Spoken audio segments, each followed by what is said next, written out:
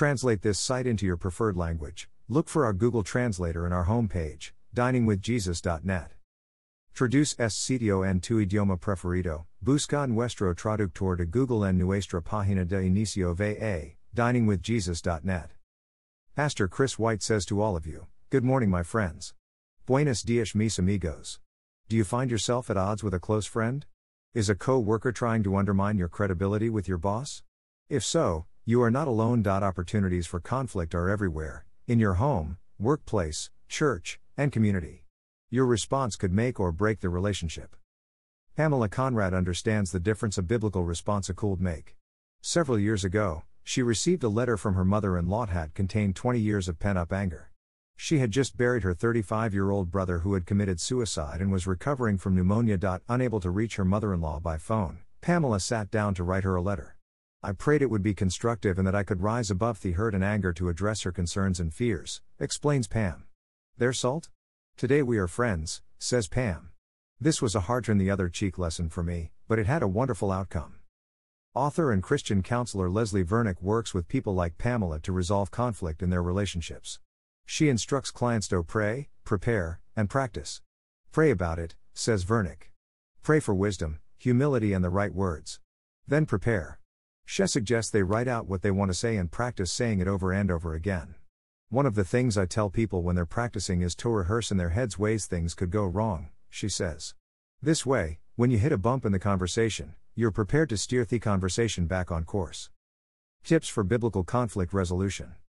Skill and practical tools for resolving conflict are important. But, according to Ken Sande, author of The Peacemaker, a biblical guide to resolving personal conflict and president of Peacemaker Ministries, as important as practical skills are, the focus always has to be on motive. If our desire is to honor Christ, everything else will follow. Keeping that in mind, here's some practical tips, gleaned from professional conciliators, that can help you resolve personal conflict. Define the problem and stick to the issue. Clearly define the issue and stay on topic during the discussion.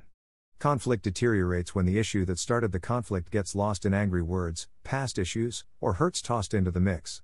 Pursue purity of heart. Take the log out of your own eye, and then you will see clearly to take the speck out of your brother's eye. Matt. 7:5 NASP. Before approaching others regarding their faults and shortcomings, prayerfully face up to your own. Confess any way you might have contributed to the problem. Plan a time for the discussion. Plan a time to meet with the other person when you are both rested and likely to respond in love to the other person's concerns. When you are tired, stressed, and distracted with other responsibilities, things rarely will go well. Affirm the relationship. Affirm the relationship before clearly defining the problem. For example, our relationship is important to me. But when you don't return my calls, I feel rejected and unimportant. Avoid blaming the other person and saying, you make me feel. Instead, say, when you do A, I feel B. 1. By applying these practical tips and tools for resolving conflict to your relationships, you can turn obstacles into opportunities to demonstrate the love and power of the gospel. What's more, you will know the deep, abiding joy that comes through obedience to God's word. Blessed are the peacemakers, for they will be called sons of God. Matthew 5:9. Listen carefully.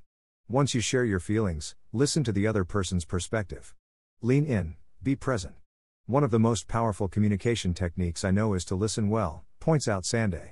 Make sure your body language conveys that you are open to the other's perspective. Reflect back to the individual what you believe you have heard.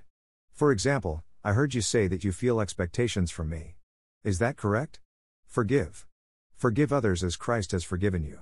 Forgiveness is both an event and a process, Sande says. He suggests you make forgiveness concrete with 4 promises. I promise I won't bring this up and use it against you in the future. I promise I'm not going to dwell on it in my own heart and mind. I'm not going to talk to other people about it. I'm not going to let it stand between us or hinder our personal relationship. Propose a solution. Remember, the relationship is more important than the issue. When working toward a solution, consider Philippians 2:4-5. Each of you should look not only to your own interests, but also to the interests of others. Your attitude should be the same as that of Christ Jesus. Seek solutions that keep everyone's best interests in mind. Thank you to Focus on the Family. Copyright 1997 to 2018. Focus on the Family.